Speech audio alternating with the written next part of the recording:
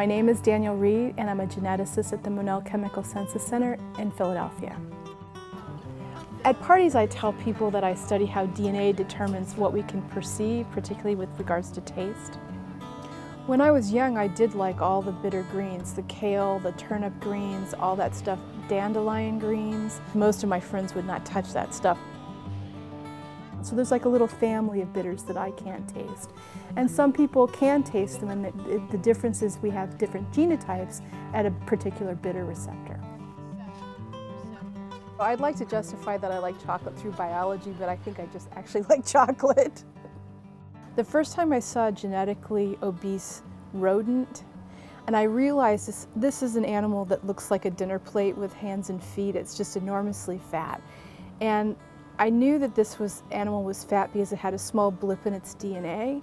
And I just thought, wow, something that is that powerful is definitely worth knowing about. Genetics really satisfies my urge to understand why people are different.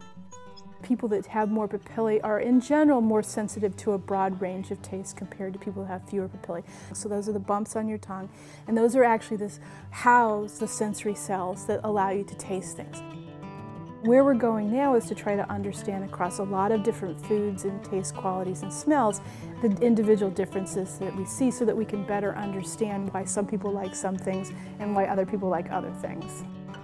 So I'm a scientist, but I'm also a mom. What I would tell parents who are doing battle with kids at the dinner table is to really understand that they may be tasting things differently than you do. It may not just be stubbornness or orneriness. If your kids don't like broccoli, it may not be their fault, it may just be their genes talking.